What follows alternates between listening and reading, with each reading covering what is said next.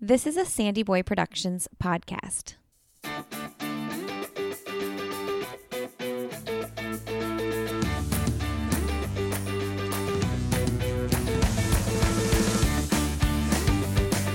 Hey everybody, welcome to I'll Have Another Podcast with Lindsay Hein. I'm your host, Lindsay. Thank you so much for being here today. I'm so glad to have you joining us. Today you're listening to episode 227, and I'm talking with Julie Stackhouse. Julie is a well-known runner in the Jacksonville area, and after I finished the Donna Half Marathon the other weekend, I had several people come up to me and say hello and also tell me that Julie Stackhouse was their coach and I should definitely interview her on the podcast. So I have made that happen. Julie has a half marathon PR of 1:16:54, a marathon PR of 2:53:17, and she's also done a full Ironman in 10 hours and 17 minutes.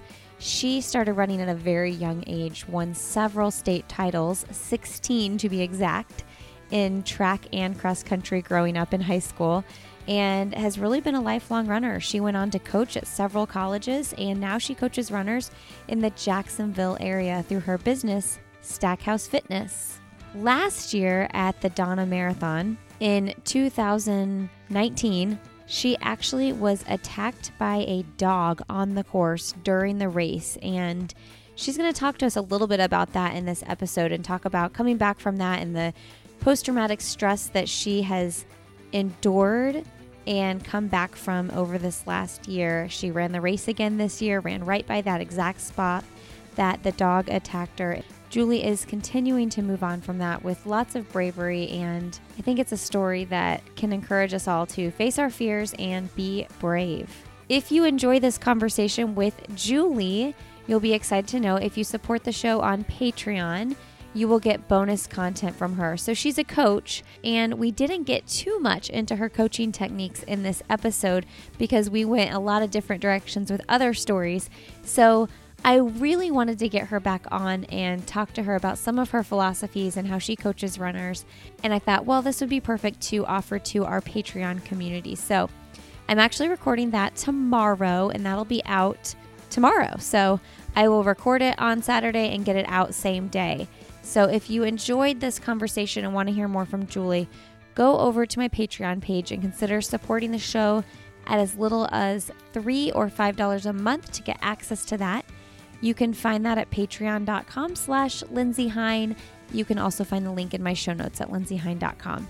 All right, friends. And again, I felt extra connected with Julie because of her affiliation with the Donna Marathon and the Donna Foundation, which is important in her life as well as my own. So just one more great thing about the Jacksonville running community is Julie Stackhouse and the Donna Marathon. So I am feeling fortunate to be connected to so many wonderful people, and just a shout out, get the Donna Marathon on your list for 2021.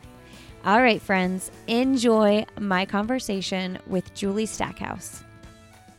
Today on the podcast, I'm so excited to have Julie Stackhouse joining us. Welcome to the show, Julie. Thanks for having me, Lindsay.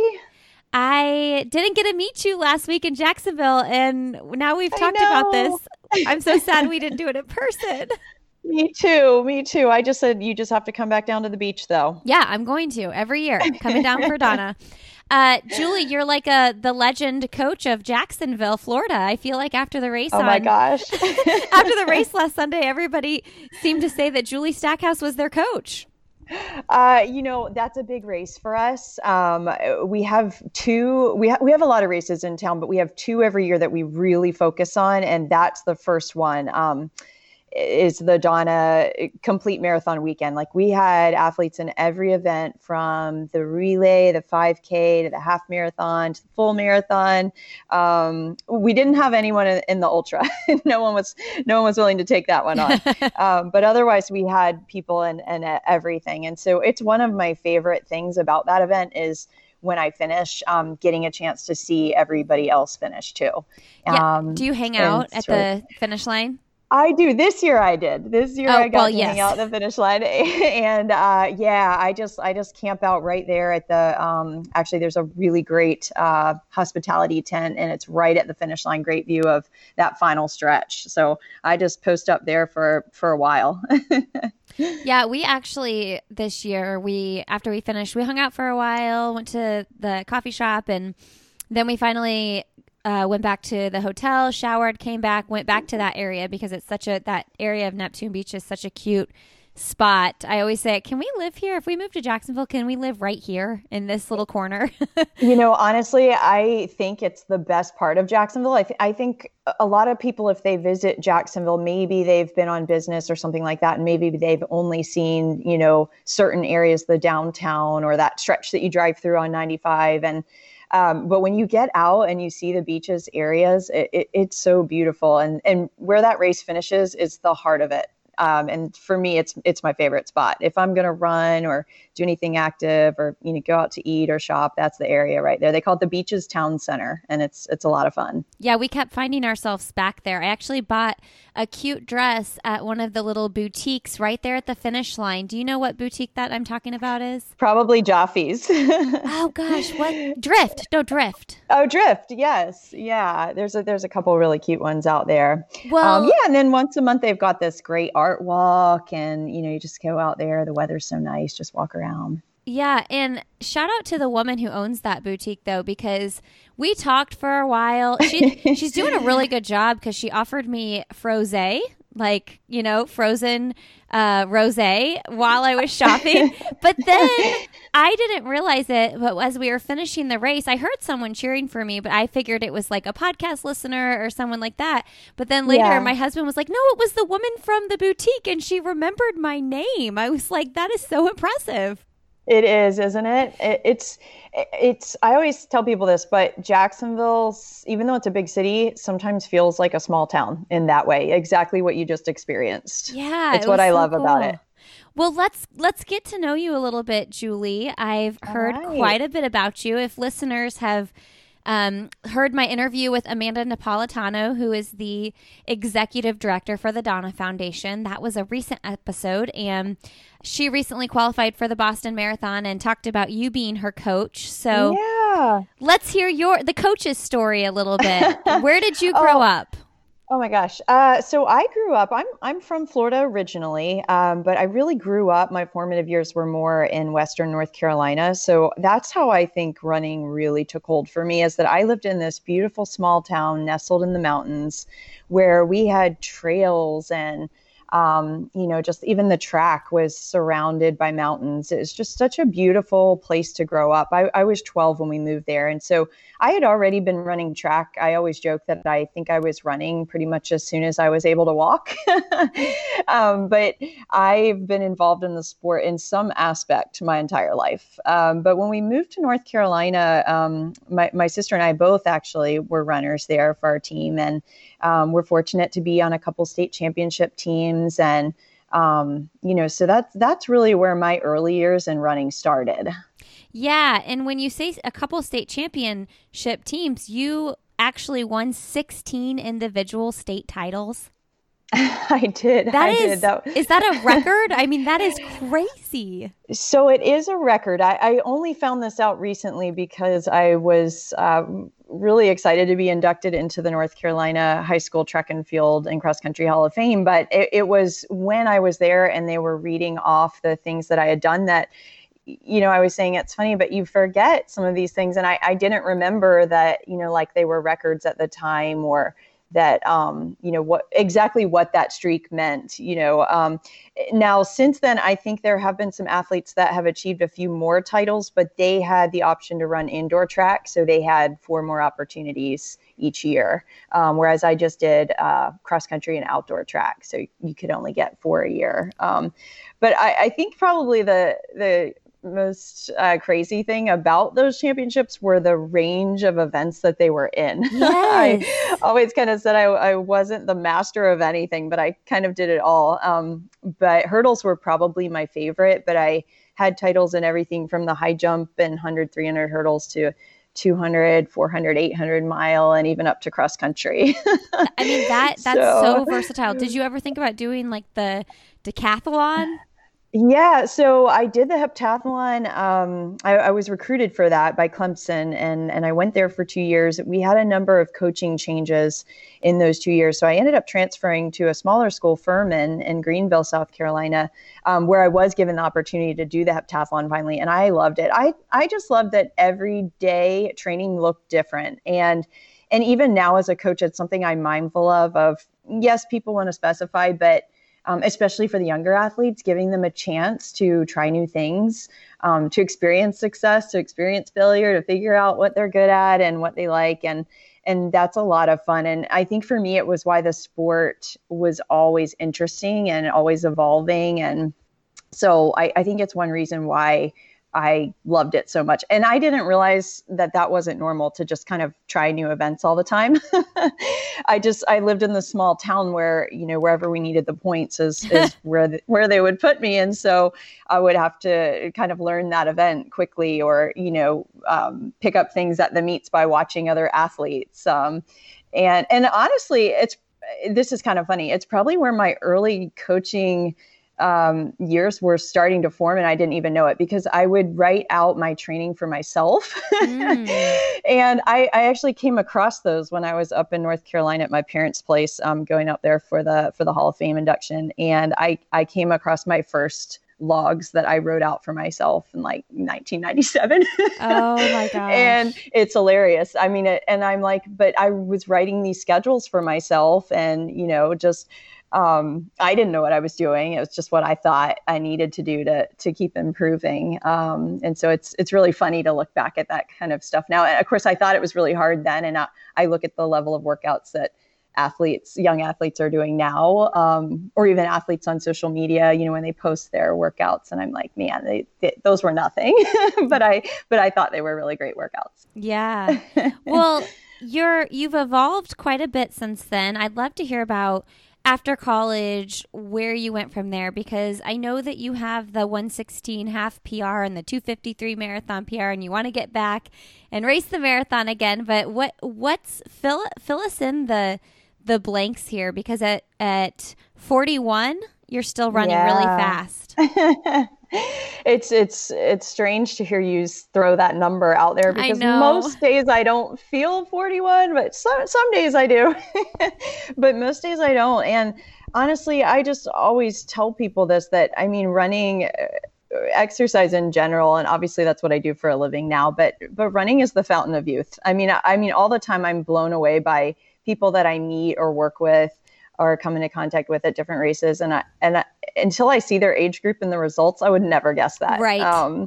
Yeah. And so it's obviously fun, a great way to stay in shape. But yeah, for me, the competitive outlet has always been, it's been something that drives me. And so sort of to answer your question, how I jumped up to those longer events, especially having started as more of a sprinter, hurdler, multi type of athlete, is really just as I got older. And when I moved to Jacksonville, Florida, those were the only opportunities to really still compete. I mean, I guess you could, and I did enter a few track meets unattached.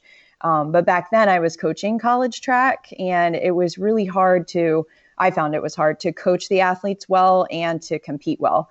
It was, it sounds like something that would be easy to do, that it would go hand in hand, but it actually didn't work out that way so much. So I would tend to do some of my easier days with the athletes, but I'd have to do workouts and races on my own. So so Jacksonville they have a really great local sports team and running store company called First Place Sports. And I run for that team as well. And they put on events every weekend. So when I first moved here, everyone was like, it's a matter of time. You're going to break 19 in the 5K and you're going to be on the First Place Sports team. And I was like, I don't even want to run distance.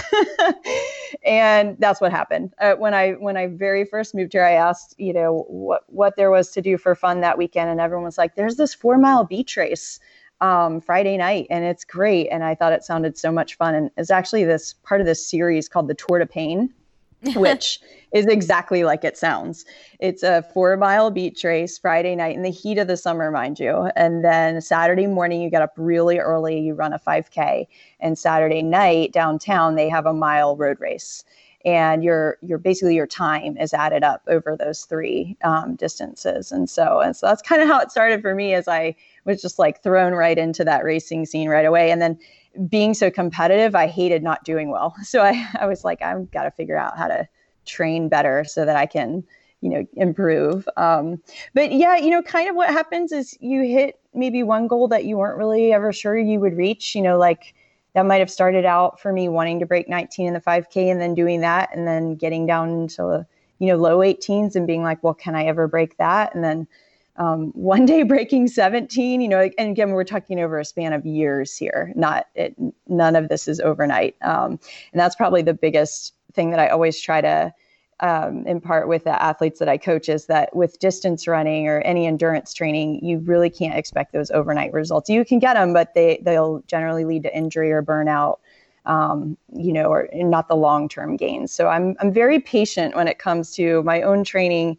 and coaching. And that's a big part of my philosophy, is just staying healthy over time. And I think because of that, the sport has been very good to me for a very long time.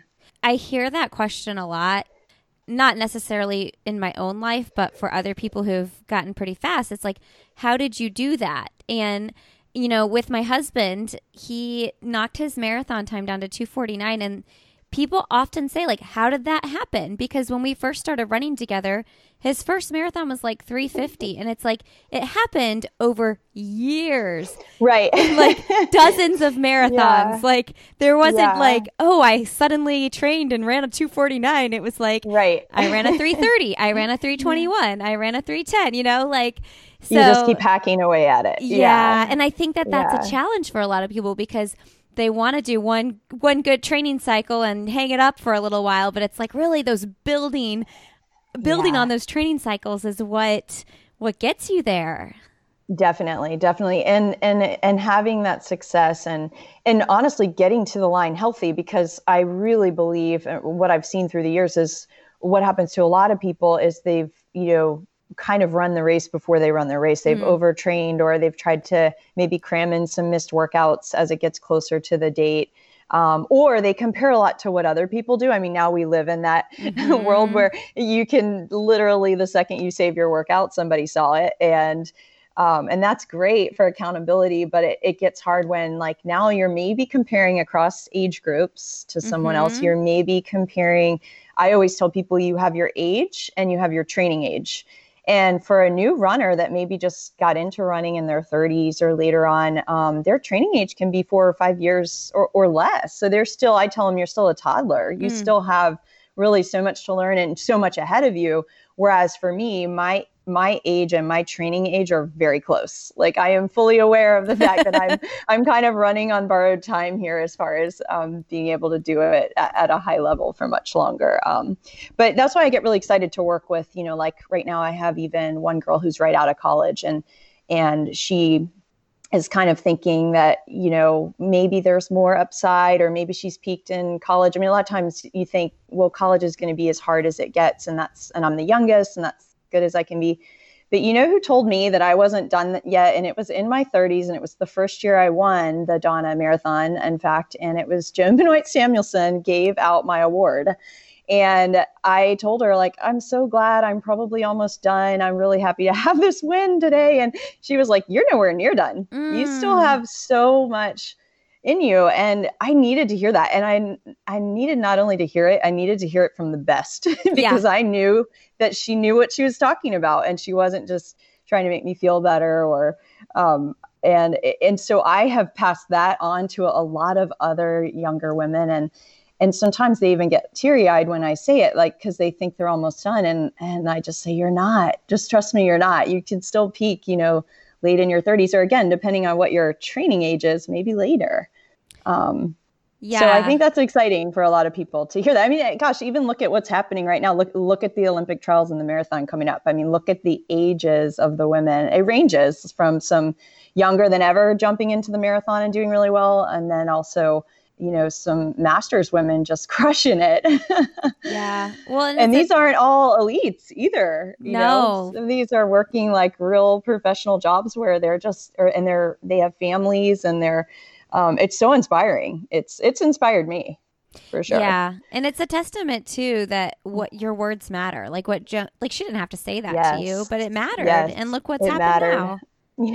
Yeah, it really, really does. That has stuck with me. And just, I think you even said that in your podcast with Amanda about, how when something's planted in your head, you just keep reciting it to yourself when you're training. And and over time, when that day comes and your big race is on the line, you're going to remember it. It's there. I have some people tell me sometimes they can't get my voice out of their head when they're racing, whether that's like form cues. I'm really big on form because, again, going back to the injury prevention, number one, having the proper footwear for your body type, and then two, form and mechanics. And I think that's another thing backing up that was just drilled into me at a young age, being more of a sprinter type, that good form, as you're pounding the road for that many more miles for the longer events. And as you get older and you're able to do more mileage, that's just compounded if you have any kind of form deficiencies or anything like that. And so that's another reason I think that I've been really blessed in that area. Okay. So Julie she's a coach. What were you doing professionally though, when you moved to Jacksonville and you started entering those races? What was your life like at that point? Yeah, that's a great question. I had just, as I mentioned, I transferred from Clemson to Furman. My primary reason for that change was that Furman had an excellent exercise physiology program, kinesiology, and a master's program. And I knew at that point that I wanted to coach. I had worked at a summer camp, kind of in between for my internship one summer, and I loved it. It wasn't so much at the time that I thought, oh, this is definitely what I'm going to do. It was once I got back into school and my classes, I realized I loved it and I wanted to pursue it at the next level. And so the coach at Furman was just really willing to take me under his wing and teach me. And, I was granted a really great graduate assistantship where I could still run an additional year. So I ran through my first year of grad school. And we got to host these tremendous events, Division I cross country nationals. I mean, I remember the first time I saw Shalane run was at Furman's golf course for nationals. Cool. Yeah.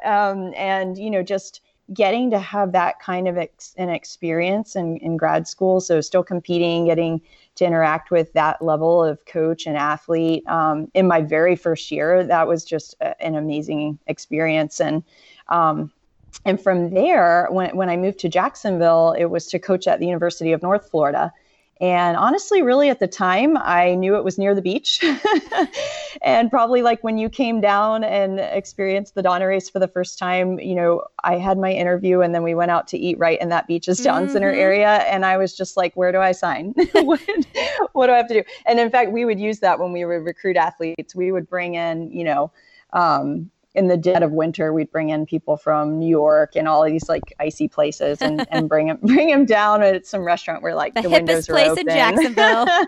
Exactly. Walk them out at the beach. Then we'd show them campus. But anyway, I was just sold and I knew there was a real opportunity there at the time because this particular school had just moved Division II to D1. So there was really a chance to shape the program.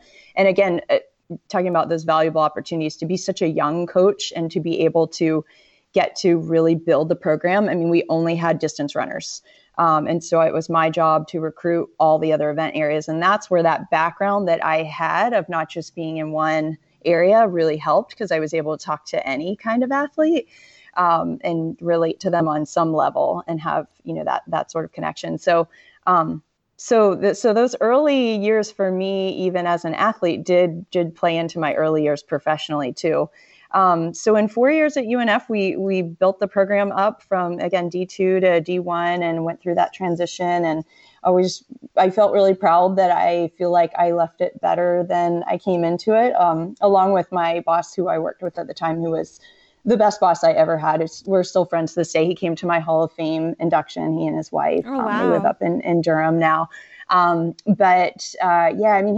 He he gave me a chance to make mistakes and to experience success. Just like I talked about when you're training, to get to do those things professionally so young was so helpful. And so from there, I springboarded out to the Air Force Academy in Colorado Springs, and then after that, University of Virginia in Charlottesville. So I was lucky to go all over the nation. And I always say the sport's been so good to me, but I got to not only compete but coach all over the nation. I think I mentioned to you, I've been to 48 of 50 states. So I'm going to knock out one more this July. I'm going to a race in Alaska, a Brooks race. I'm a Brooks ambassador, by the way. So okay. I love them and the brand, and just really believe in the people behind that. So it's just been so good to me. And like I said, I've been through these different transitions with the sport, but it's just one of those things where I'm excited to see what's next even.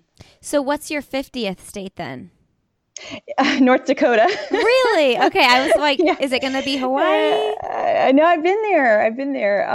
Any listeners in North Dakota know of I've read up on the Fargo Marathon. That I was going to say that's the one, right? That could be the one. But as you were talking about with your husband improving in the marathon too, as I'm getting older, I have to be strategic with choosing those races. I am not one of those people that can do a marathon every month or several years. There's no way. In fact, when I do one, whether it goes really well or poorly, it takes me a while to want to go through the training for that again and line up and do it again. I'm not like Amanda's done so many of them. I'm not that person. I love the half. The half is great.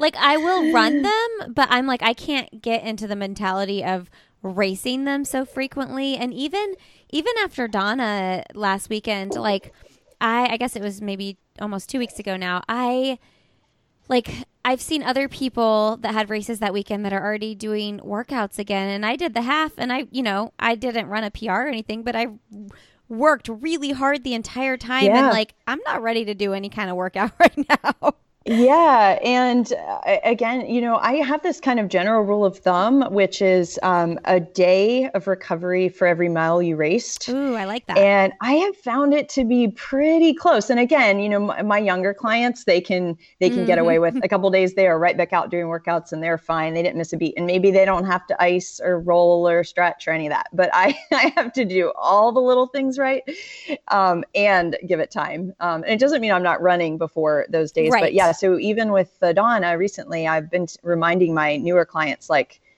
13 days. Give yourself 2 weeks. February 22nd, guys. Yeah. Before you really feel like you can, kind of like that snap is back in your legs. Yeah. Yeah. Okay, so let's talk about your coaching business now, because you've grown it to be pretty large, over 150 athletes. Are you the only coach, or do you have coaches that are working under you? What does that look like? I'm the only coach right now, and I'm definitely getting to the point of needing to have some help, especially because there is more that I want to do. I think, like we mentioned, training for the marathon, you hit one goal and then you're like, let's work on, trying to maybe shave a few more seconds off of that or add something else to that. And so even with my business, I have more ideas, but I'm only one person. Yep. And so, it just needs to be the right fit. And so I wouldn't say that I'm actively looking for that right now. But I'm definitely getting to that point of that will be what's next. So I offer all kinds of services from, like this morning we had group training. We do Track Tuesday every Tuesday morning. We have an amazing group for that. I do corporate wellness with a couple companies in Jacksonville, and that's literally getting them out in the middle of their workday during their lunch hour and running and training and working out and doing some, other consulting as far as living a healthier lifestyle and what that looks like for each person, and especially mindful of their workday and their travel schedule. Maybe they sit a lot for what they do. Maybe they're gone a lot during the week. So being able to give them flexible options to stay in a good routine with that. I do one-on-ones. I do work with kids all the way through adults that just want to improve whatever that may be, whether that's their form for another sport or maybe even just getting started, starting out with a running program and how to take those initial steps. And then I do some senior strength training even. And then I do written plans, also mostly locally, because I really do enjoy having that FaceTime with it. It helps me to formulate the plans better for them when I actually see them run each week at Track Tuesday, or maybe fill in with an individual session also and get that good feedback. I do some remote plans also, but much less internet based and much more in person. Yeah, I was going to say 150 people. So are some of these people doing the group training and some people doing one-on-one? Because I'm like, how do you manage 150 one-on-ones? Yeah, well, and some of those are corporate too. So maybe not all of them come every week. Yeah. But sometimes there's this ebb and flow, right? Like maybe somebody finishes a race and they're done for, a month, and then they're antsy and they pick another race, or they qualified for Boston and they want to get back into it. And I think that's completely healthy. In fact, I encourage it to take some time off, or just not follow a structure as much for a little bit of time after a big race, and try some cross training or things like that. For us, our summers are brutal. And so, that's a time where I kind of encourage trying some other things, cutting back the mileage, not trying to, there are those people, if you're doing Chicago or something like that, we do have to train through the summer here. You just got to do it. But that's also something that I encourage when you're choosing your race. Like, remember, June, July, and August, you're going to be, working your way up to some pretty heavy runs in that humidity. So just something to think about. But yeah, I love the variety of it. But what I really want to do this year, some of my professional goals are to, focus a bit more on that group training, because everybody really loves it. And I have loved watching the group evolve, really watching that through the years, go from a small group of people to like this morning, we had such a diverse group. We did 400s relay style. Fun. So I paired everyone up pretty much with someone of their same ability, because as one person ran, the other person would recover. And so you really kind of want to be paired with like an equal recovery. So like people were teasing that I was paired with one of the fastest athletes on the team. And I was like, well, does anyone want 80 seconds recovery? No one did.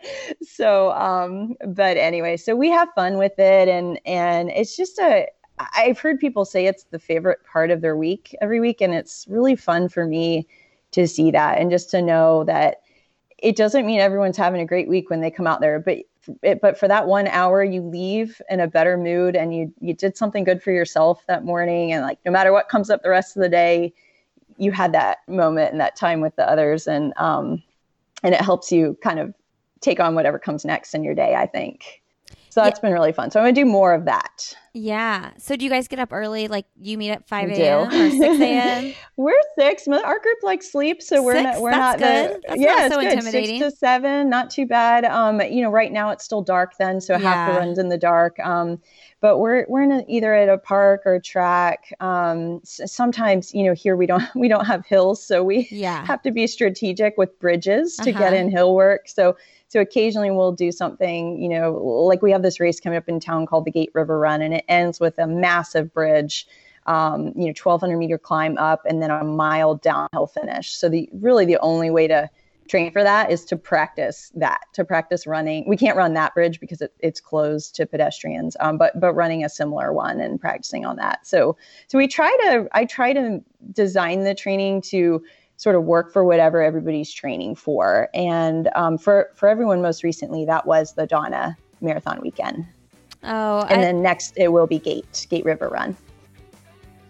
All right, everybody, I'm going to take a quick break and thank a sponsor that I'm so thankful for this podcast episode, and that is ModCloth. ModCloth designs vintage-inspired pieces made relevant for the right now. They are crafted by a team of in-house designers. Signature styles include hand-drawn prints, unexpected silhouettes, and an inclusive size range that celebrates all women. ModCloth never goes out of style.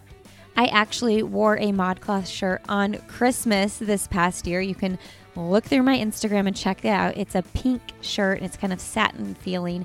It has a great fit and feel. I did a little front tuck into the front of my jeans I was wearing, and I just felt very put together and stylish. If you have not checked out ModCloth, you're going to want to go to their website. It's modcloth.com. So to get 15% off your purchase of $100 or more, including sale items, go to modcloth.com. That's modcloth.com and enter code ANOTHER at checkout. The promo code cannot be combined with other offers. Again, that's modcloth.com and enter the code ANOTHER for 15% off your order of $100 or more. Thank you, ModCloth, for supporting this episode of the podcast. Friends, if you're enjoying the show, please consider leaving a rating and review on the podcast app of your choice. It is one of the best ways potential new listeners can find the show. And hey, if you're going to be in Atlanta for the Olympic trials for the marathon, I am doing a meetup with several of my friends, and we would love to see you there. We have a Facebook event up. I will put the link to that in the show notes at lindseyhein.com. So that's New Realm Brewery at 3 p.m. next Friday, February 28th in Atlanta. Hope to see you all there. All right, friends, enjoy the rest of my conversation with Julie Stackhouse. I love that the Jacksonville community just rallies around that race because everybody I talk to, they're like, "You're from Indiana?" Because it seems like it's like a lot of locals run the race, and it's everywhere we went. It seemed like people were like, "Are you doing the Donna?" Like it was just, it's such a big thing in the community. It is. It really is. And like I said, we have people who look forward to it every year. And for us this time of year for running and especially trying to run faster, it's the best time of year because the humidity's lower. I mean, like Amanda and I joked that Donna race weekend, it was like 82 degrees on Friday and back to 85 degrees on Monday. But for that weekend, it was just the most beautiful, perfect weather for racing. Especially Saturday was a little bit cooler even than Sunday. It was. So it just seems like they're pretty blessed with some good weather, and it's great timing every year too.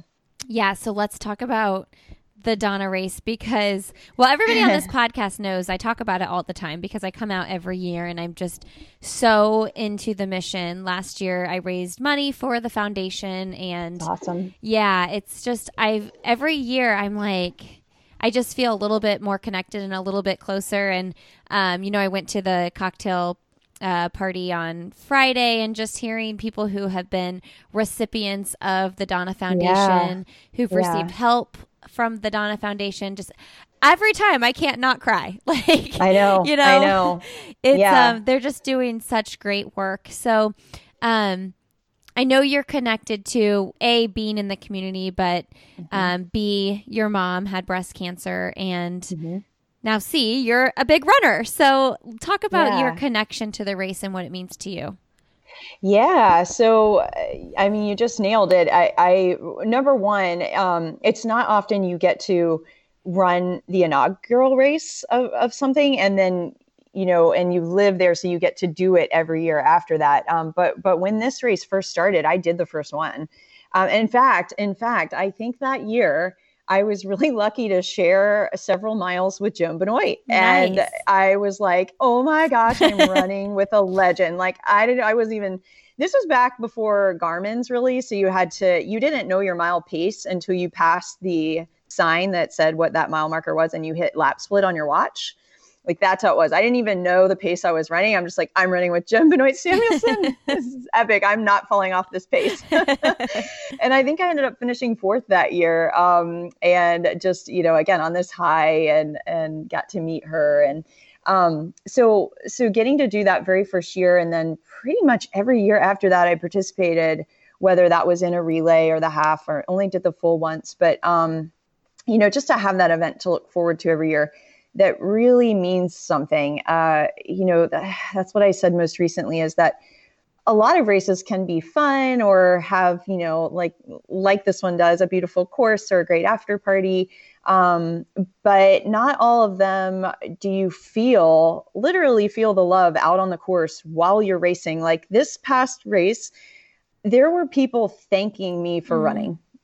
People were yelling, thank you. And because now I do know what that's like to have a loved one who, my mom, who battled breast cancer. I know more what that looks like now. I think whatever it is that you're able to relate to that's hard in your life, when you're watching a family member struggle, or maybe like when you have a sick child or something like that, and there's nothing you can do about it except just be there and try to do something to make their day better, or, share a healthy meal together, or just be there in the waiting room when they come out, just so that they're doing something scary and they know you're waiting for them when they come out of there. That is the stuff that you feel on that course. Mm-hmm. And I knew it was important before, when I would run the race every year, and I would run, for clients that had had breast cancer, or, maybe some survivors that I knew that were in the race, but I didn't have the personal connection until 2 years ago. She was diagnosed 3 days before the race. Wow. And so you want to talk about timing even. Donna and her team, they just, they helped my mom get into Mayo Clinic right away. It was that weekend that you talked about, where you go to, these different VIP events and everything. The keynote speaker that year ended up being her surgeon. There were just these things that were kind of in place already. And you look back and you go, these relationships have been developed over years. We never knew this was going to happen, and the timing of it all. And what could have been really overwhelming, and probably was for her at the time, but she just didn't show it, ended up being this like embrace of love and support from this community. And again, that's when you realize, like, I live in what I think is a big city, and people just stepped up and were so helpful. And in this time when you're like deer in the headlights, what do we do?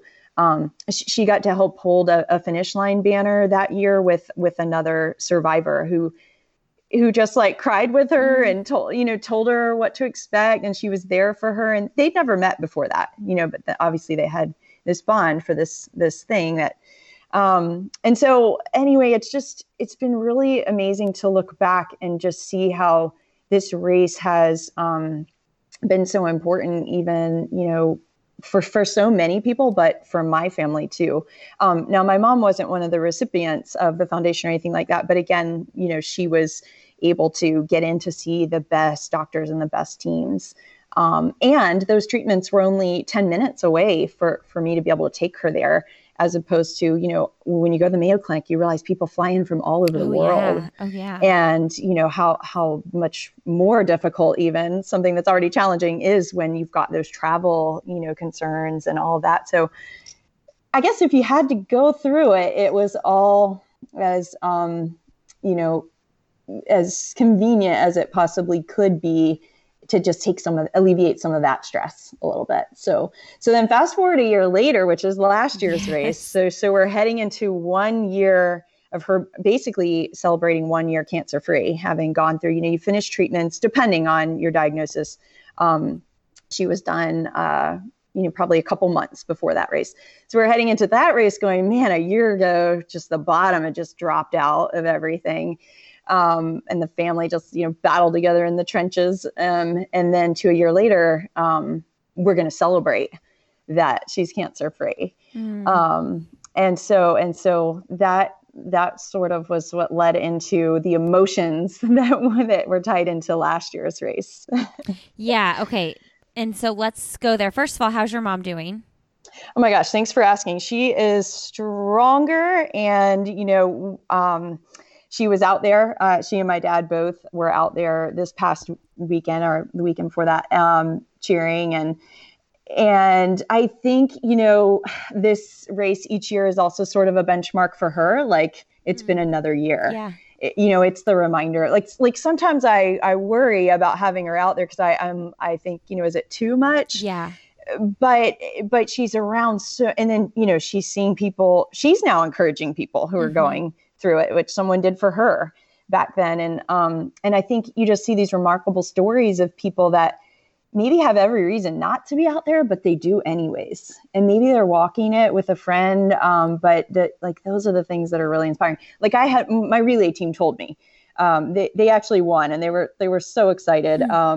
And they said, when we wanted to quit or it seemed hard or there was a headwind, we looked at the marathoners and we saw the people with survivor bibs. And we thought, I can finish this last mile or these last 3 miles or whatever it was.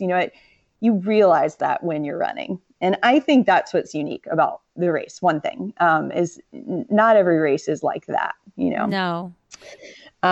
Yeah. Tell me there was a headwind, because I feel like I felt it. There was a headwind. Yes. Because I said something and someone said, don't forget. Because I didn't have the best race. I mean, I looked back at my splits and they were pretty consistent, honestly, which I was proud of because I know that I didn't feel like being consistent.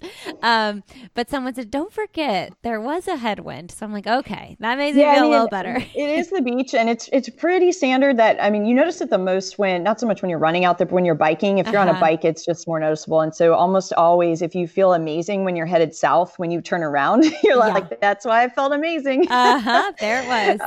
And so, I actually have a client who calculates out, how much it affects your pace per mile, whether that's dew point or headwind. And he had calculated it was about 16 seconds a mile slower with the headwind that day. Yeah. So that should make everybody feel better. Yes, Julie, it does. Oh my gosh, because I felt like I was in shape to run if I had a great day, 131. If I had a still good day, 132. And I sneaked in just under 134. So that kind of makes me feel better. That kind of that kind of makes sense. Okay, good. Whew, here we go. All right. Well, you got third place though, right? Or second? Well, I got third. There was a little controversy towards the end because, as you know, you've run the course. And so last year was the first year of this new course. And so what I think is really neat about it is in the years prior, you didn't get to see this Neptune Atlantic Beaches neighborhood area unless you were in the marathon. Agree. So, so otherwise, you pretty much only saw the South, Ponte Vedra, Jacksonville Beach, the 3 mile bridge to the finish. That was the old course. So the new course, I felt like highlighted the best of the old marathon course, but a lot of twists and turns, especially in the final. This is how I would always pose it to my clients. At mile 11, you are going to run by the finish line and everyone's going to be cheering, but you still have 2 miles to go. Yes. I mean, that's really hard. I prep them for that because mentally that's very defeating to be like, I can see it, but I still have 2 miles to go. I got to go out and back. Yeah. Another mile. Yeah. And so it's so to picture that, that's a lot of turns to get in 2 miles in that last stretch there. So last year with the new course, I'm just really big on if I'm trying to win a race, and especially if it's a local race, that I want to know the course. I literally memorized the course. And for anybody who looks this course up, to know that I memorized all those road names, that'll tell you a little bit more about my personality. But basically, leaving no stone unturned. My entire team, we had biked it, we had run different segments of it, different weekends for different long runs, and then the final week going into last year, we had run the last 10K to really learn all those turns. Because what I was convinced is that it would be very easy for someone to look up and see a runner ahead of them and follow them. Yeah. But that runner has already done blocks that they haven't done yet. Ah. And so I was pretty sure that was possible last year. It did not happen last year. But this year it happened. And I think an honest mistake of seeing a runner ahead of you. And so the lead girl followed him. And so cut out probably 800 of the course, I would say. So he had already done a turn, and she thought he okay, yeah. When you're all alone up there too, it's probably really disorienting. I had enough people around me that it was pretty obvious. Correct, and she had such a big gap on everybody that she was last year's race winner as well. So yes, and I've been in those situations before where it's really hard. Yeah, the lead guys are And I said this before this race started this year. Chris McCaffrey, our local top runner who won again this year, he was in really great shape heading into this race. And I said, when the lead guys are that much better than the next girls, it's really hard because you can't see them and you're straining to see where they made those turns. And if you don't know the course, there's just a lot of uncertainty when you're running, sub 6 minute miles maybe, and you're trying to decide which way to turn. So it's a quick decision. And again, we're talking at like mile 12 of the race, so you're already tired. So I wasn't sure. I didn't know if it was going to end up bumping me up a place or not. But for me, finishing third that day, I was 3 minutes faster than last year. I was really happy with that. I was really happy with that after the year that I had battled through to get to that point, to even get to that start line that day. And interestingly, it does involve that specific block of the course because that was the block last year where I was attacked in the race. And so for me personally, I knew that block was in that course. Yeah, you knew exactly you know what I mean? Was. I memorized the course the year prior or not. I would have probably loved to have eliminated that section, but it had to be done. I had to run that part. And it was actually a really key part of my race, mentally, from a mental standpoint as well. Yeah. So we can talk about a little bit more about that if you want. Yeah. No, that's where I was going next. I actually remember. So some people listening might have read the article in Runner's World last year about Julie because she was attacked by an unleashed dog during the race, which Julie was there last year too. This is my third year going, and okay. I remember crossing the finish line, and I don't know if it was Amanda, but there was finish line talk because I finished way after you, and like, did you hear what happened to Julie Stackhouse? And I didn't know who you were at the time, but I knew you. Yeah. But based on what they were saying, I knew you were this like local runner who always places really high, and like she got attacked by a dog, and man, and then I've gone back and kind of read your accounts of it, and I, for one, we have a dog, and I'm a dog lover too, like you. Me too. Yeah, but I that is more than being attacked by a human, more than anything else. When I'm out for a run by myself, I am fearful. If I see a dog, I am very fearful. Like, it scares me. So why don't we? Yeah, I've had a lot of people tell me this year that even though it didn't happen to them, that just exactly what you said, that reading about it or hearing about it, whether or not they ever had that fear before, they're mindful of it now. They're aware. They're very aware when they're running now. Yeah. If I'm out running and I see a dog that's like 5 blocks up or something, I will just be like, I'm not even going to go down this street. Even if it looks like a squirrely little dog, I'm like, I'm not doing it.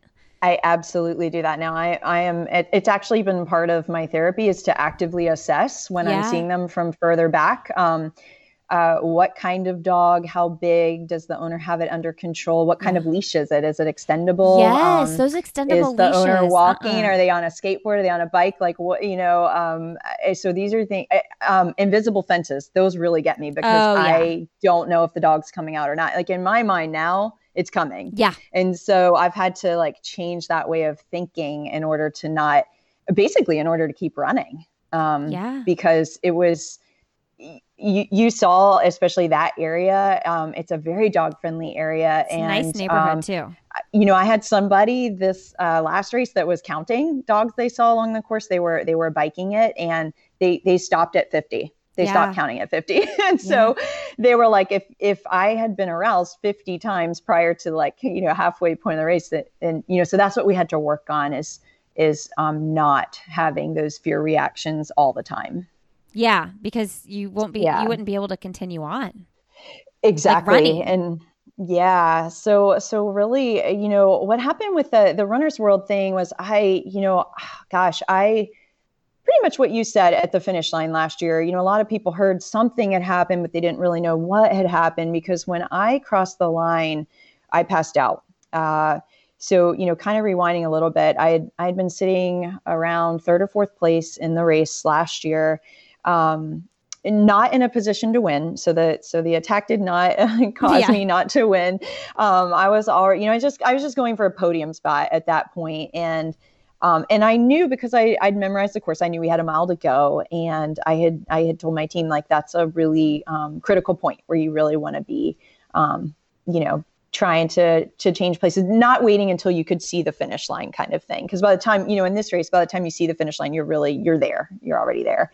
So yeah, I was kind of cranking up, going after the next competitor. And like you said, when you're running those kind of paces, I think a lot of people think they're just used to having people around them when they're in a race, especially a big race like that. I mean, I think that entire weekend this year, there were 7,000 runners. Yeah. And so I'm alone. I was alone at that point in time. And so I turned the corner and I saw it and heard it, and it was instantly, and your body, they say the fight or flight mode. I've never been in a situation like that where it kicked in, but instantly, it's instant. You instantly go from you're in a half marathon, you're racing, and I'm trying to catch next place, to I am aware of my life right now. And I need to make sure that I stay on my feet. And I did actually stop racing. I was not trying to race anymore. At that point, I just heard this snarling, barking, out of the corner of my eye, saw this 80-pound, what appeared to be a pit mix running at me. And your thoughts at the time, I think it's kind of like when everything slows down and you go, somebody's going to grab it at the last second. Yeah. Or you're not actually thinking, I don't know. I think I'm a really positive person, and you're not actually thinking that's going to happen. Yeah. Like this is going to stop. Or maybe you hear crazy stories, but it doesn't happen to you. You're not the one it's happening to, and all I'm thinking is like, prior to that, my mom's at the finish line. We're going to celebrate, I've only got this, 6 minutes to go ish. And all of a sudden there's this crazy thing happening where I'm like, that it's not actually going to attack me. Right. But that instant awareness of, oh my gosh, stay on your feet, Yeah. And it's like tunnel vision, even, because I knew there were people on that street cheering, but it was knowing that like I'm alone to deal with it. Like who is going to jump in on a dog? Who's going to jump in? I know. Would you? Someone? Like, I don't know what I would do. Like, look for something to hit it with. I've thought that so many times. Like if I was a spectator on that street, what did it look like? And I later spoke to someone who I knew, who saw the whole thing happen. And she was just like, Julie, that dog, for whatever reason, was laser focused on you.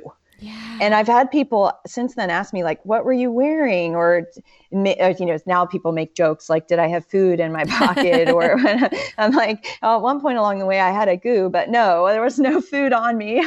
I don't run with a phone. I don't run with mace. People this year asked me if I was going to run with a stick. I'm like, no, I'm not. Have you started running with mace? I do now. Yeah, yes, okay. I actually do now. Yeah, it just makes me feel a little better. I haven't had to use it, but I use it for dogs over humans for sure. That's why I have it. Because I'm more aware of dogs than humans. Yeah. So I guess kind of going back to like, I didn't really want to tell the story. This is sort of actually my first time really saying what happened, because, exactly what we just talked about, how important this race was to me, and not just to me, to my family, to my clients, my friends, one of my closest friends, Amanda Napolitano. I mean, I didn't want my belief in the cause. I didn't want anything negative. Oh, like the race to get a bad rap.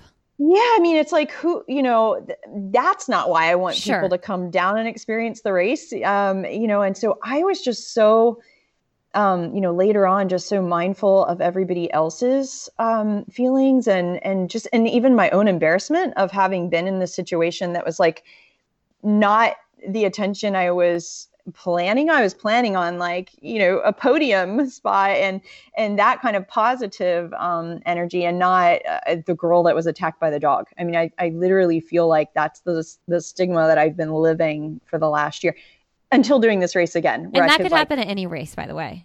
Right. And I've run so many races through the years. Some people said, you've run so many races, that's like something was going to happen sometime, but you never think you think like maybe you'll trip on a curb or, something, but never that a dog is going to attack. I mean, it was never a thought that would ever cross my mind. And so I guess my main point is there was no time to to fight back. I mean, it was on me, and it came and hit me so hard on my right side that I had a major bruise there for weeks. It was just like completely discolored on my right leg, and that's where it barreled into me and knocked me down.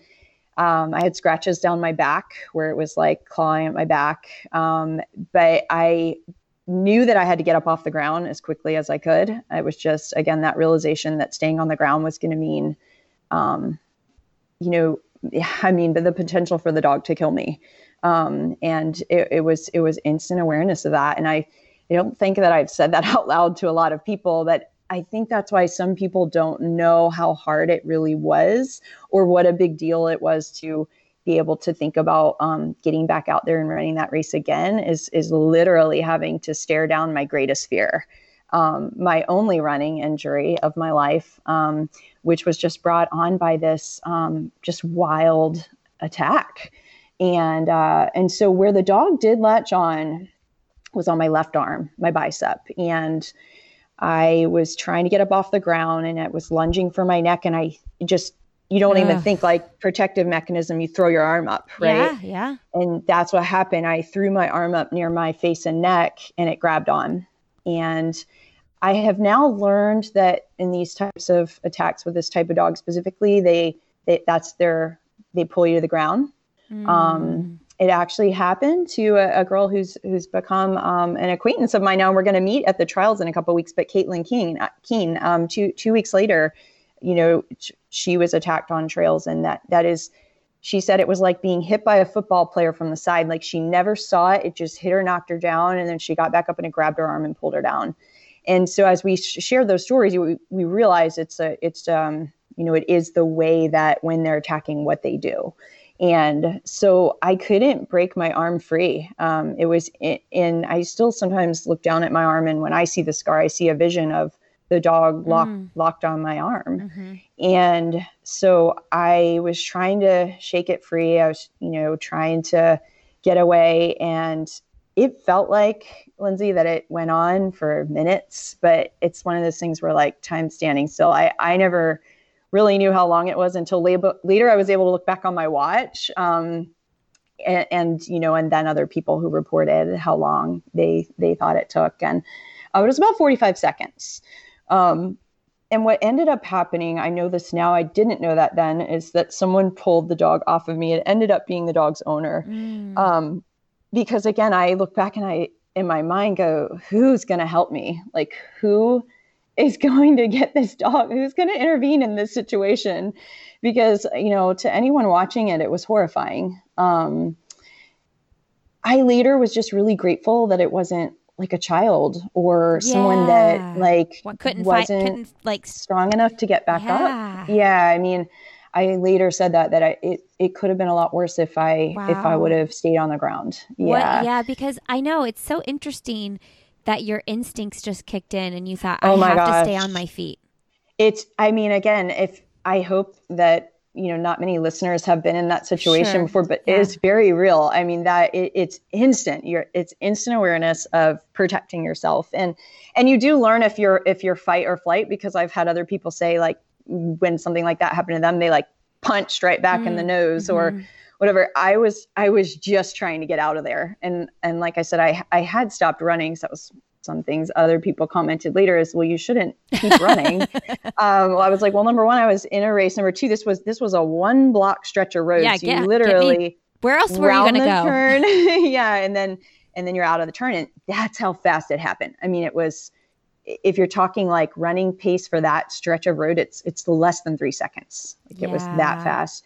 And then eventually what happened is once my arm broke free, I rounded the next turn. And so, kind of the story that Runner's World ran with was that I finished 4th in the race despite all of that. And I was glad for that. I mean, I was glad for people to know that, I still finished the race, and I obviously didn't care about my time or anything like that at that point. But I think it is a story of like, you finished something that was really hard. But what I can tell you is that I don't remember the last mile.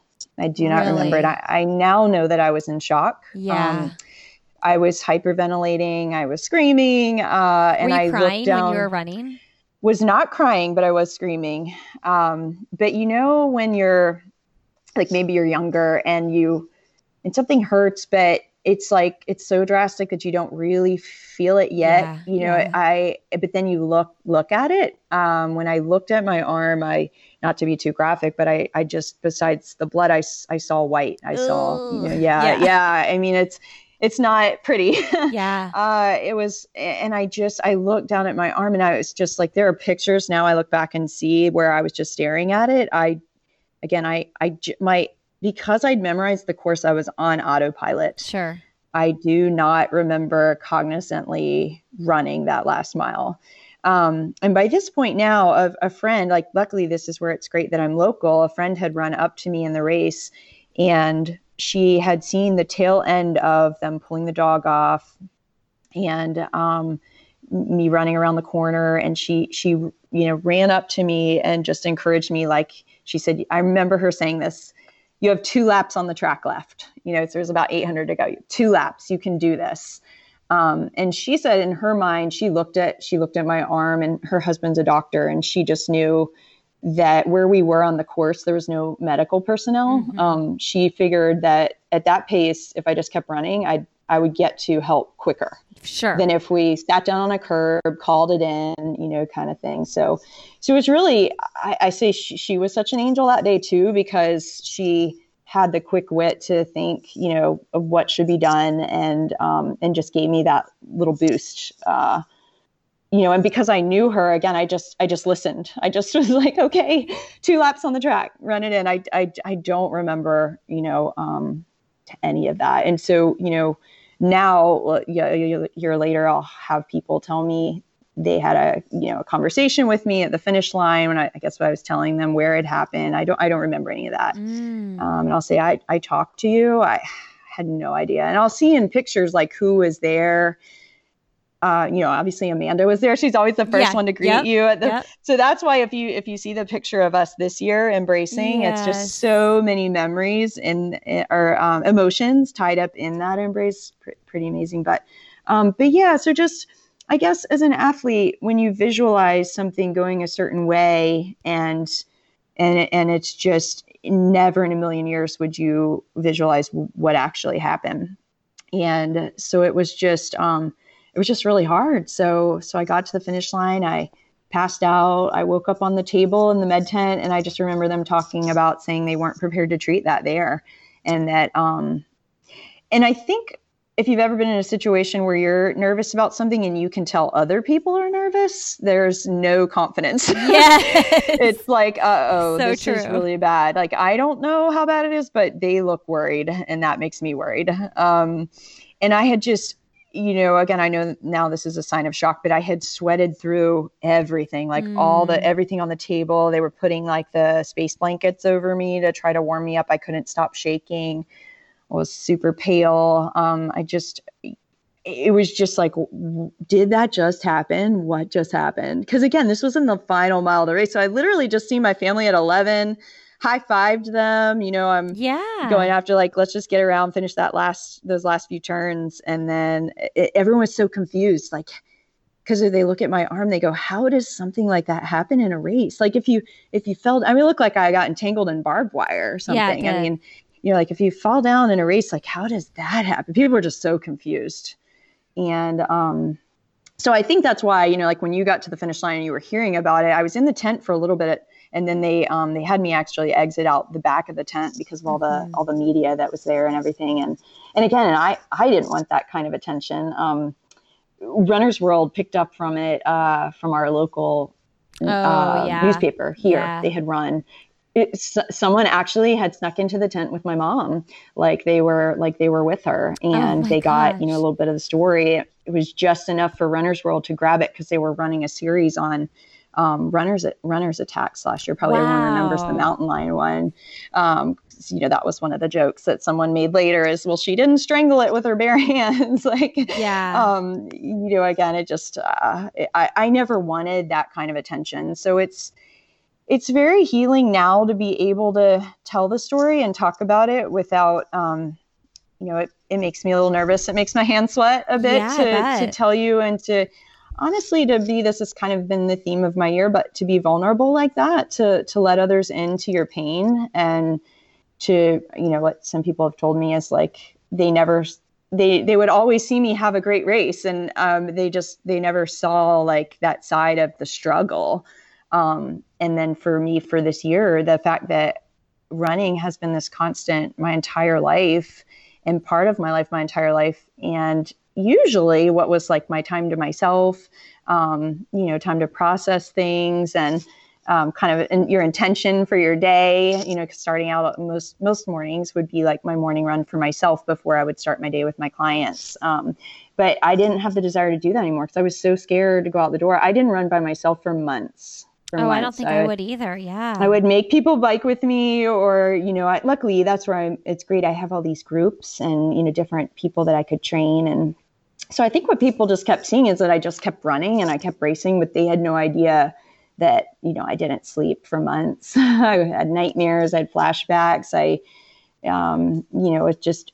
think just barely functioning. And I was operating in fight or flight mode for months. And that's exhausting. You're not supposed to, your body's not supposed to do that. But after trauma, that can happen. And it's just, every little thing, the jingle of keys sounded like a dog collar. I bet. So there were certain triggers too that were just really, really tough, would make just like your basic run hard. And so couple that with the fact that running is actually my job. I had these days where I was like, what am I going to do? What am I going to do if I can't do my job effectively? I don't like running anymore. I just kept going, I think out of fear that if I stopped, it was over, Yeah. And yeah. So what have you learned most in the year? I mean, you've mentioned you've gone to therapy and you've really done a lot of work on this. What are kind of your main things that you've learned? Absolutely. You just nailed it. The number one thing is being able to trust those around you, that you're in their care. And so number one, it was hard for me to admit that I needed help with that. I mean, it was obvious I needed help with my arm, that, I had a torn bicep, and being a personal trainer, that could have been, could have meant being out of work for a while. So it was not a question that physically I had to get better and get stronger. But what I didn't realize is how much mentally, which I always thought was one of my like secret weapons in racing, is just that I could just be mentally tough. Like, I think I wasn't better than other people. I could just like, Shalane has said this before. I think when your body is supposed to tell you to back down, like you're able to kind of like override those signals and dig deeper. And that used to be something that I was really good at. I don't feel like I am anymore, because it's like I won't let myself go back to that place. I haven't yet, of like really having to dig deep and hurting. It's kind of like I'll get to that point and back off because I'm afraid like something's going to happen, So those are the kind of things I've had to work on. So through therapy, I've even tried some really interesting things. Like, if anyone's ever heard of EMDR, it's kind of like the best way to describe it is like visualization, and kind of going back through, like I had actually gone back through and run that stretch in my mind many times before I got in that race last weekend, 2 weeks ago. And so this team that I had, being my physical therapist and my therapist, they knew exactly when to support me and exactly when to back off and when to push me. Like as we were getting closer to the race this year, I wasn't sure if I was going to run or not yet. I actually couldn't see myself running past that block. Yeah. I could run through the whole course in my head, but then it's like there was a blank there. And I was afraid of getting in the race and literally freezing up. And, and that's the last thing I wanted to do, was get out there and not finish it. And so, I think people see the end result, but they don't know how much work went into making that happen and how much I really had to rely on my team. and not just my support team, who was, I call them my A team, but they're amazing. Like, they actually were out on their bikes, not around the whole course, but they would pop out here and there at certain mile markers, and just said exactly, what needed to be said and what I needed to hear. And my therapist, actually, she stood on the corner where the dog attacked me last year. I was wondering if anybody was there. Just cheered, like. Yeah, I actually it was so cool. My entire team that wasn't racing, or maybe they were racing, but they were in the relay, and the relay started a little later. They lined that block. That's so cool. It was insane. I mean, they had signs. I have some high school runners that I coach, and they had signs, "Be bigger than your fears." They had sidewalk chalked the road, like, "Julie, go get your happy ending." It's just, gosh, like what we talked about, feeling the love on the course. I felt that they wanted it for me so much that I knew I could do it. Even if in my mind I had doubts, it was like they were going to help me get through it. It was, they literally showed up. And like, that's another thing that I've learned is just when someone is going through a hard time, they might not ask for help, but you just show up. You just have to be there. Yeah. And like what you said about planting those words of, for me, one of them was that I'm getting stronger. Like, look at you, you're getting stronger, you're getting faster. Mentally, you're getting stronger. Cause those are the things that I was struggling with. Is I didn't want to have fear or negative feelings associated with this race that's been my favorite one for years. And, again, so important to me in so many ways. So I had to change that mentality. But what I'm saying is I couldn't have done it alone. Yeah. And even my team, just knowing they were all out there. I mean, standing on the start line was probably the hardest part. Any race, when you're getting ready to race and you're going to try to do something big, it's probably the worst in the marathon because you know how long you're going to be out there.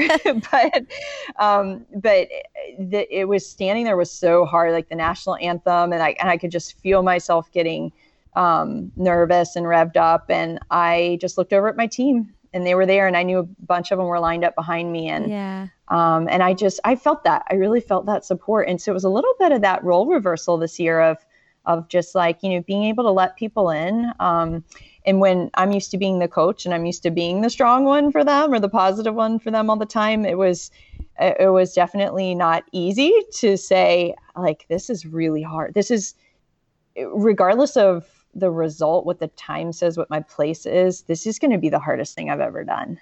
Yeah. Because I'm literally staring down my fear and running by this place where I was attacked. And I think you said it best. It doesn't matter if that was a person, a dog, what happened. It was an attack in what was my very favorite thing to do in life. Yeah. And so having to either stop running, which would mean changing my entire life and my friends and everything, or figure out another way around it or through it. And so that's really what I've learned this year. I think, I posted this before the race, but being brave was a mantra that I had, and I wrote it on the back of my bib to wear on my jersey. But I just put, being brave doesn't mean you aren't afraid.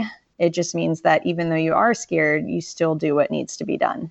Yeah. And that is really what I lived by this last year. And so to be able to get back out in that race this year, now it was a totally different year. But there were points of time in the race where, not early on because, it hadn't spread out yet, but later on, as I'm starting to approach that specific mile marker, I found myself back alone again in third place.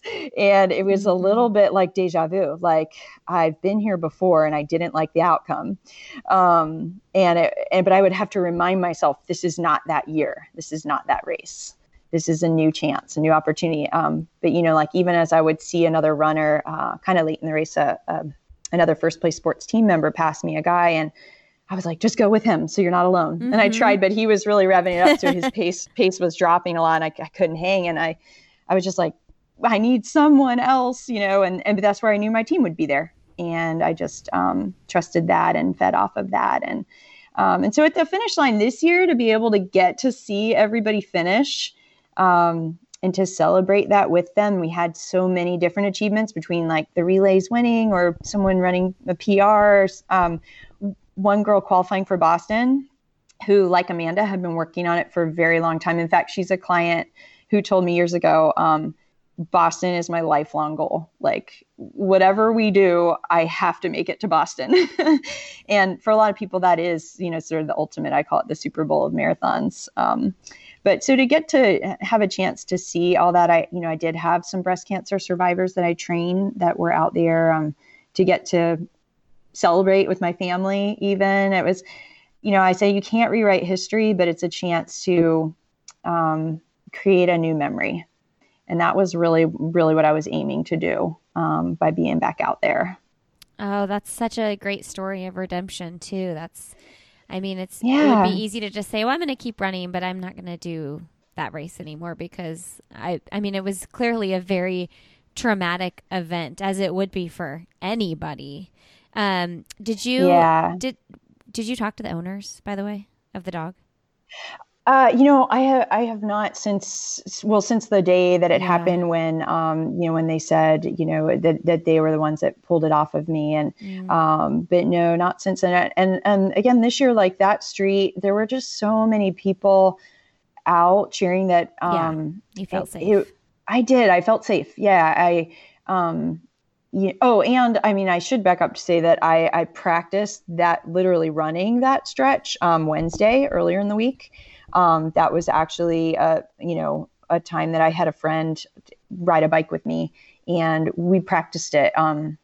The first time I ran through it, I couldn't breathe. Every sort of emotion from last year, it was so overwhelming. It's like almost, I had to stop. I had to stop running. I rounded that corner and I had to stop and breathe.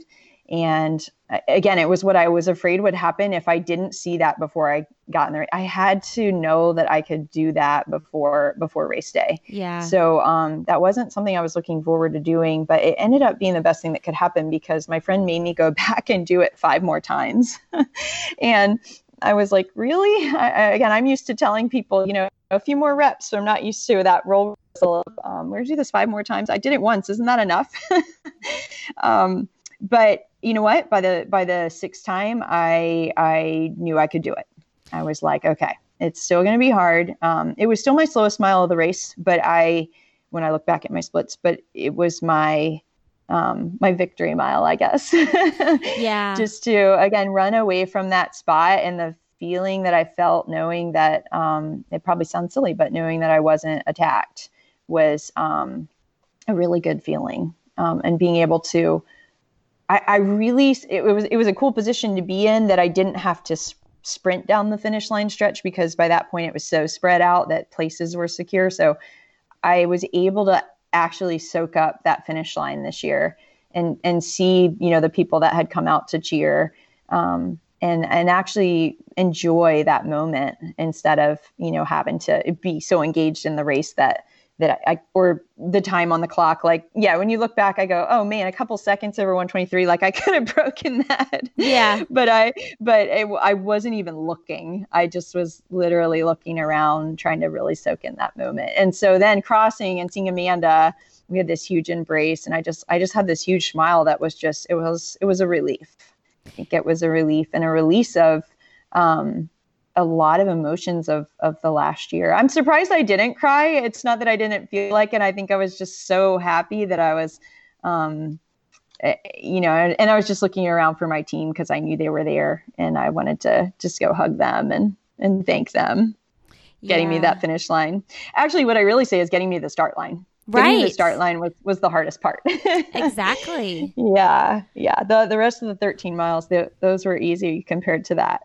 Yeah. Oh, for sure. Yeah. Well, this is a really, I think that a lot of people have dealt with scary things that have happened that have made them want to not pursue doing it again, whether it's running or, whatever. And so I think that's the biggest thing I've learned is, when you do have something happen, whatever that is, hopefully it's not a dog attack, but whatever that is, it might be breast cancer or some kind of, again, a sick child or something really tough that you're battling. That's what I've learned, is that everybody has something, and running can be a really great outlet to deal with that. for me in this instance, running was causing the stress. So I had to really address that. But and then just leaning into your support team, whoever that is, if that's your family, if that's your team, whoever that is. And yeah, I mean, knowing that you've got that inner strength and you can develop that, but also, not being afraid to be vulnerable, to trust people, to let other people in on that process. And I think that's just really what I've learned, is that empathy for being able to recognize better when someone is struggling with something, and not just to brush it away like, oh, if I say something, they, it kind of draws attention to it, kind of thing, right? Like for a good part of this year, people were afraid to ask me about it. And like even my team, they would later say, we wanted to ask every day how you were doing, but we were afraid to bring it up. Yeah, like to stir up. Yeah. Yeah. And so then I would avoid it. And, so I think just for me, learning that it's okay to open yourself up like that. And it seems like vulnerability is a negative thing, but it's really not. For me, it's what allowed the most growth and change in my life. And honestly, even realizing like who your real friends and family are, I really, and that might surprise you, like certain people that again are just very gifted at knowing the right things to say and showing up. I had a friend drive from North Carolina just to come down for the race. She ended up running the 5K and placing third. She did amazing, but she just knew it was important and she did it. And, like I said, those are the kind of things that I want to be mindful of in my coaching, to recognize, when someone's having a tough time, maybe that's battling back from an injury. And then just in my life, to do better there. I had to really dig in to myself last year to be able to keep running and to be able to keep doing my job. But this year I'm so focused on others, and ultimately that does make you better too. I mean, you feel better, and I say that like when your passion and your purpose align, you can really have a lot of impact. And I feel lucky that I get to do that. But again, just being able to listen and recognize and show up, I think is really important. Yeah. Okay, Julie, what is one thing professionally or personally you'd like to do that you haven't done yet? I would love to write a book. Really? Yes, I am an avid reader. And as a kid, I used to read like a book a day. I've read, I think, pretty much every running book that's out there. Currently, I'm reading Becky Wade's Run the World book. Yeah, I got to meet her at the Beach to Beacon race last year, and she's so sweet. And so I'm just starting that one. But yeah, I would love to, not necessarily a running book, but write a book. I was going to say like a what kind of book? Might be. Like a story book, like a fiction or nonfiction? I've always been, it could even be about getting over your fears, being brave. Okay. I love that. Yeah. Maybe not the exact storyline, but some of those things that we talked about today. Totally. Very cool. Yeah. Very cool. What's an accomplishment you're most proud of? I think I've got to say you're racing the Donna race this year. I think that is not something I knew for sure I was going to do, but I'm so glad that I did. And, I think the response from that has been, I hope, inspiring to others. Like you said, whatever that fear is or that thing is that you've got to tackle, that it would be easier to ignore it or to back away from it or to choose something else. Yep. But you get better and you get stronger and you learn so much about yourself when you just kind of just get comfortable being uncomfortable every day. Yeah. And I would say you live more fully, right? Definitely. Yeah. What's a nonprofit you like to support? I probably choose something like Girls on the Run or 261 Fearless. I love those. I've inquired about starting a Fearless chapter here. The Girls on the Run I've participated in before as a coach, and I love it. I love just getting young girls running and just seeing that change their lives and seeing their confidence grow from it. Who is someone you'd like to have coffee, tea, or cocktail with? Oh, I would do coffee with Michelle Obama. I just read her book, Becoming, and I think what she's done for health and wellness initiatives is amazing. She's just a strong woman. But cocktails with Ellen DeGeneres for sure. I would say I've had a lot of Michelle Obamas recently. I bet she's my number one answer for that question. Really? Yeah, I bet I mean, it's 220 some episodes, so there's been a lot Yeah. of answers, but I bet if I tallied up the consistency, I bet she would be the number one answer. She's a pretty special woman. That's a good book too. Yeah, I need to read it. It's on my list. I listened to it on tape. Like it's great road trip. Just Now, who talks? Is it her voice?